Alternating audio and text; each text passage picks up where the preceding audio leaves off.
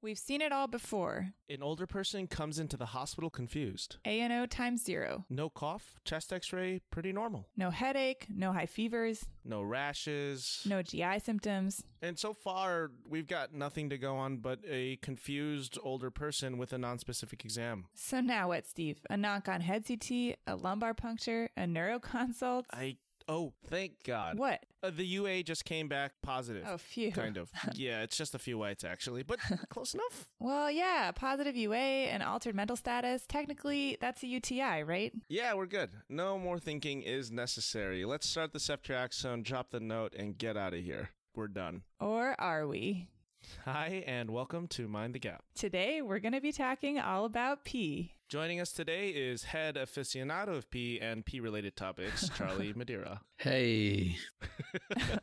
Nice intro, Charlie. So Charlie and I were out getting drinks the other day, and we got on the subject of UTIs, asymptomatic bacteriuria, and delirium, because we're really cool like that. Yeah, I can't wait until the next time we all hang out. It's so much to talk about. Yeah, well, it's just like you were talking about in the intro. We often like to say that urine is the cause of delirium, but it's a hard thing to confirm. That's why I like to use the term UTI, that's in air quotes, when I see a case like this. Charlie, you realize nobody can see the air quotes you just did, right? Okay, well, regardless, that's exactly what we're going to be talking about today. So our lessons today are... Number 1, before we get carried away with infection, let's cover the basics and define bacteriuria, pyuria, and urinary tract infection. And second, we're going to explore how common bacteriuria and delirium are. And number 3, the crux of the talk, how does delirium relate to UTIs, and what is the evidence? So let's jump into the confusing world of the chicken and the UTI.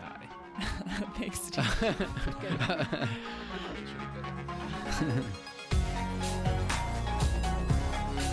Hello, and welcome to Mind the Gap. I'm Janine Knudsen.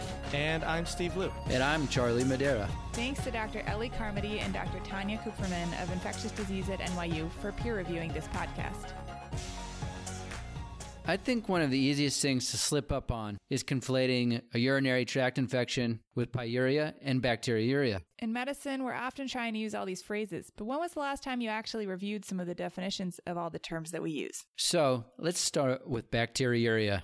Bacteriuria is what its name suggests, bacteria in the urine. But what clinicians need to really figure out is if the bacteria is actually causing infection or just coming from contamination around the urethra. Asymptomatic bacteriuria really refers to bacteria in the urine that we don't think is causing symptoms. And a super strict definition of this asymptomatic bacteriuria is more than 100,000 colony-forming units per millimeter on a urine culture. Thanks, IDSA. But for a UTI, what really matters is if you have symptoms. The number of bacteria are less important. So even if it's as low as 100 colony-forming units, as long as the clinical context is right, maybe you should treat that. Other examples, including prior to a urologic procedure that might cause bleeding and increase the risk of bacteremia, or pregnancy, these are both cases where you want to treat bacteriuria.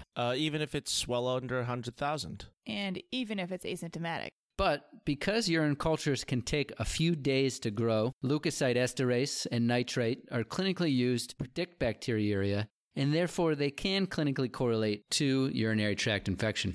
And they're pretty good. They actually have around 70 to 80% sensitivity and specificity, recognizing that nitrates more specifically predict gram-negative bacteriuria. That's not really that good. Are you serious? Oh, 70%? 70%? That's a really Charlie quote. Okay, so be careful, because other organisms like Enterococcus and even some gram-negatives like Pseudomonas, they're not going to give you positive nitrites. Sterile pyuria, on the other hand, does not involve bacteriuria. Yeah, hence sterile. Okay, snarky Steve. Remember, we say that's sterile, not because nothing is there, but because nothing grew out. Pyuria also suggests inflammation of the urinary tract and means seeing more than 5 to 10 white blood cells per high-power field. So lastly, we arrive at a urinary tract infection. This is primarily defined by symptoms, but we often expect some bacteriuria and pyuria as well. Okay, well, if we're using this time to define things, we should really be specific. Yeah, UTI is a catch-all term. After all, the urinary tract is more than one structure. So in general, what we really mean is cystitis. And one key point to understand with all of this, and this is something I didn't understand for a long time, is that it is very common for patients with asymptomatic bacteriuria to also have pyuria. Wait. So you're saying that you can have both bacteria and pyuria on a urinalysis, and it doesn't always mean you have a urinary tract infection? Exactly. Believe it or not, pyuria is present in 90% of nursing home patients and 70% of diabetic women with asymptomatic bacteriuria. But more on those numbers later. Wow.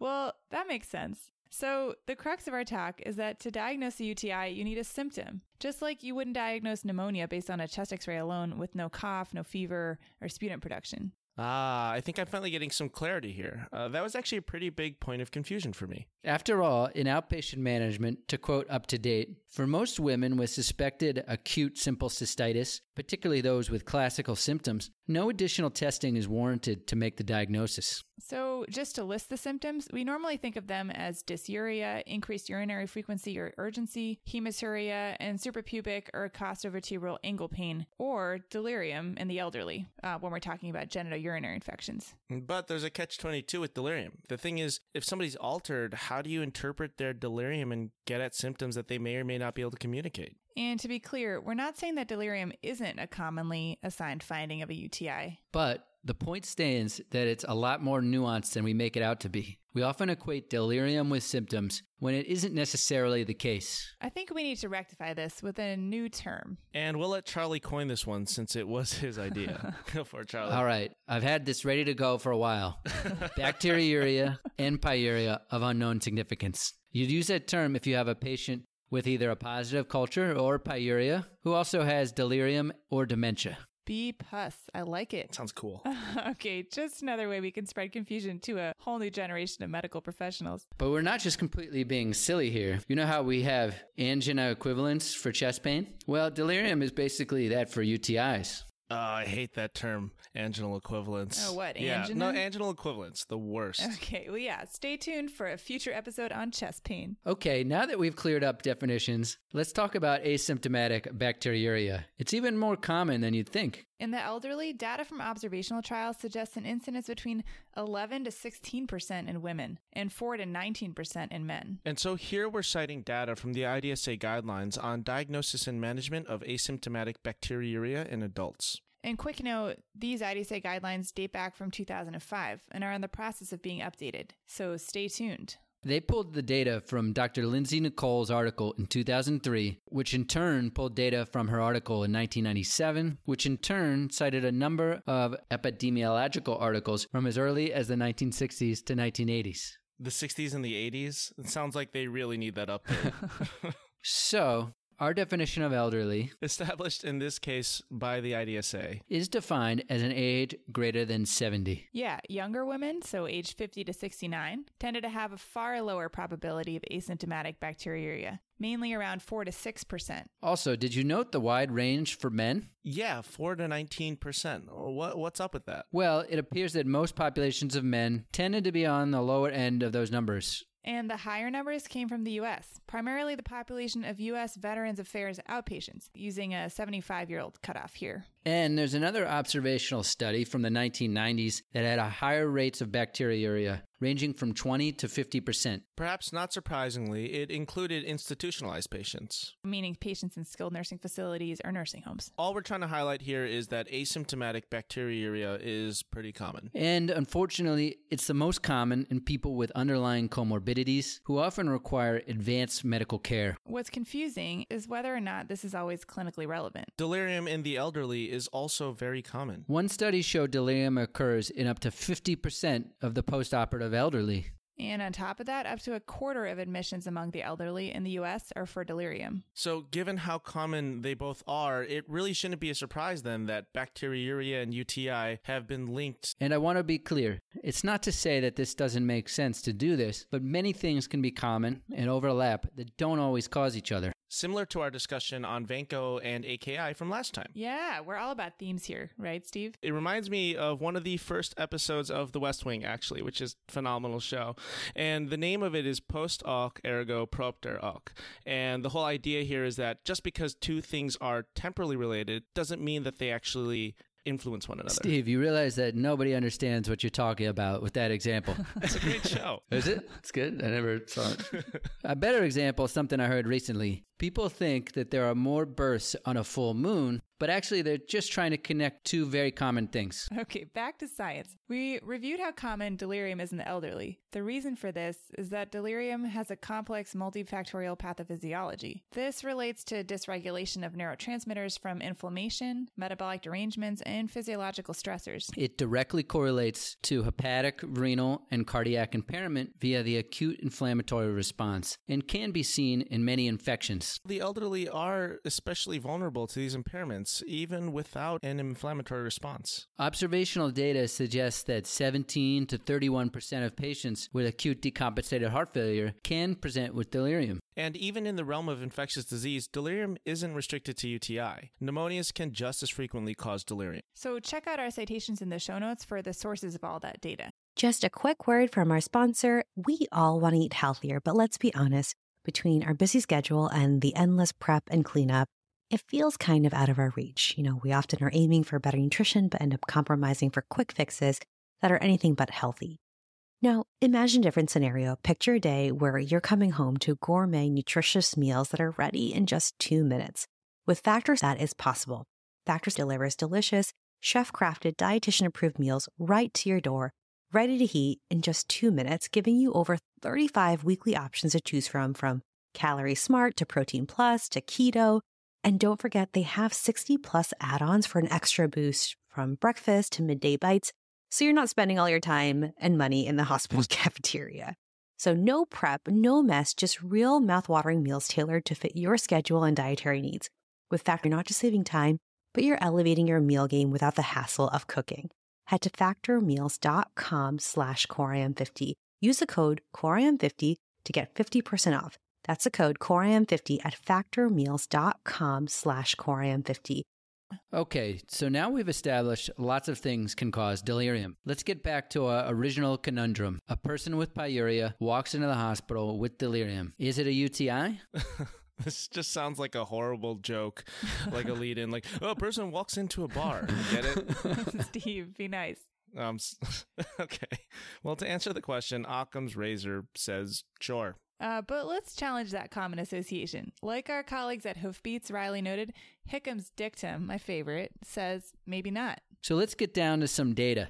A systematic review from 2014 entitled Delirium, a Symptom of the UTI in the Elderly, Factor Fable, tried to address this. Here they explored the paucity of data addressing the common association between UTI and delirium. And they found only 5 studies meeting criteria to evaluate this. On the surface, they noted that there was a clear correlation between UTI and delirium. And quoting the article, of patients with delirium, UTI rates ranged from 15 to 32%, compared to a rate of only 13% in those without delirium. And conversely, of those with UTI, delirium rates ranged from 30 to 35%. In those without UTI, it was only 8%. Bud, not so fast, my friend.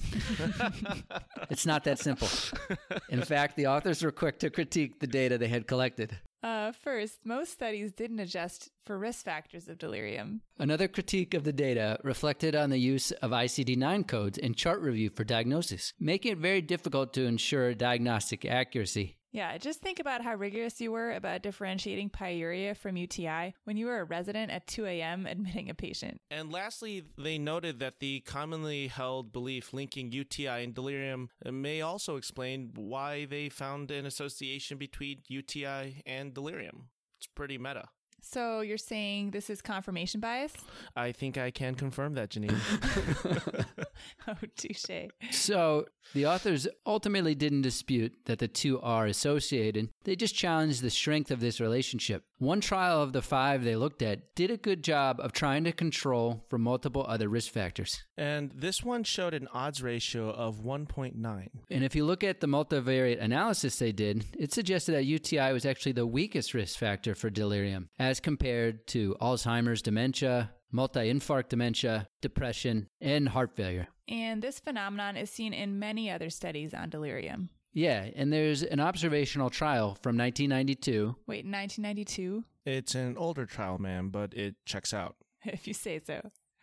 That trial found that cardiovascular causes were a more common driver of delirium than UTI. And in a much, much more modern trial from 1997, Thanks, Steve. It's called The Natural History of Delirium in Older Hospitalized Patients, a Syndrome of Heterogeneity. found that in a cohort of elderly hospitalized patients that the incidence of delirium was around 15%, and a majority of the episodes were attributed to medications, not UTI. And this reinforces our point that other causes really need to be considered. Yeah, it's now the third trial we've mentioned where infection was not the most common cause of delirium. But to play devil's advocate, if they get better with antibiotics, doesn't that suggest that the delirium was from the urine findings? Well, maybe, but sometimes the patient could have gotten better on their own. You could have treated another infection. You could have given them fluids and corrected a different problem. But let me give you another really great study. The treatment of asymptomatic UTI in older delirious medical inpatients, a prospective cohort study. This was from 2017. Perfect. So this cohort study followed about 350 delirious patients in the hospital. 27% of them were treated for asymptomatic bacteriuria and did no better than those that weren't treated. Well, I don't love this study because actually it's a subgroup analysis. Only a subset, like 30% of patients had bacteriuria. But it's the best we could find. And by far the most modern. Exactly. And it showed that the patients who were treated with antibiotics had higher rates of C. diff, up to 7%. Okay, well, we want to be clear that we're not advocating for avoiding antibiotics in a delirious patient, especially if you think they have an infection. Mainly, we want you to keep an open mind to other diagnoses. Yeah, that's a great point.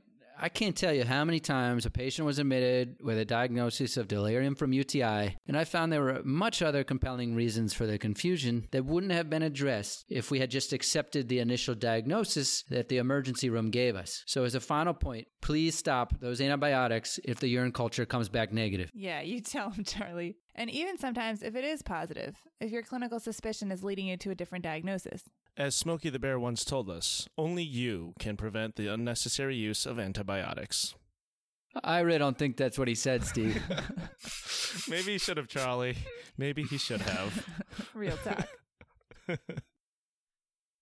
So, to restate our objectives for today's talk, Number 1, we hope that you know the definition of significant bacteriuria, asymptomatic bacteriuria, pyuria, and UTI. Which essentially is symptomatic bacteriuria. asymptomatic bacteriuria is technically a urine culture of greater than 100,000 colony-forming units per millimeter in a patient without signs or symptoms related to the urinary tract. Though in the right clinical context, a lower concentration can be considered significant. And so pyuria is greater than 5 to 10 white blood cells on UA. And UTI is the presence of symptoms referable to the urinary tract, along with significant bacteriuria and pyuria. Remember that symptoms are the key, not colony counts. Right. We treat people, not numbers. And learning point number 2, delirium is common, and abnormal urine labs are also common. And finally, learning point number 3, the two do not always mean UTI.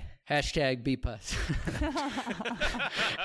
Or as I like to say, Amazing. hash brown BPUS. BPUS forever. So, as always, we want to encourage you to check out the data too. Take a look at the links below the podcast on the Clinical Correlations website so you can take the time to judge the data for yourself and sound smart on rounds. Super smart. After all, this is a podcast talking about those gaps in our knowledge because you only heard it the one time. So if you really want to feel confident in the data, take the time to pick it apart yourself. And if there are any other topics you'd like to hear us discuss, please let us know. I'm Steve Liu. And I'm Janine Knutson. And remember, mind the gaps. Thanks for listening. Disclaimer. Opinions in this podcast are our own and do not represent the opinions of NYU or other affiliated institutions. Please do not use this podcast for medical advice, but instead consult with your healthcare provider.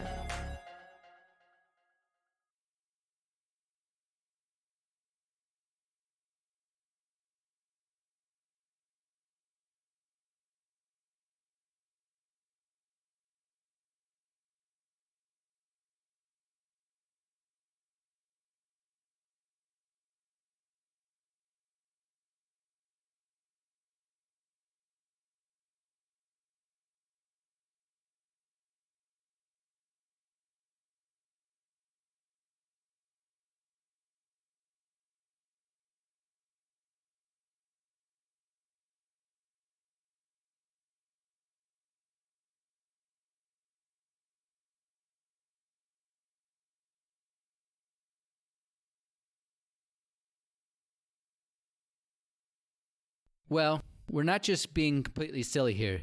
You know we have angina. Sorry. Is it angina or angina? It's angina. Oh, that's definitely going in the bloopers. Angina. All right, ready? Yeah. Go for it. Say what you want. Okay. At Parker, our purpose is simple. We want to make the world a better place by working more efficiently, by using more sustainable practices, by developing better technologies. We keep moving forward. With each new idea, innovation, and partnership, we're one step closer to fulfilling our purpose every single day. To find out more, visit parker.com/purpose. Parker, engineering your success.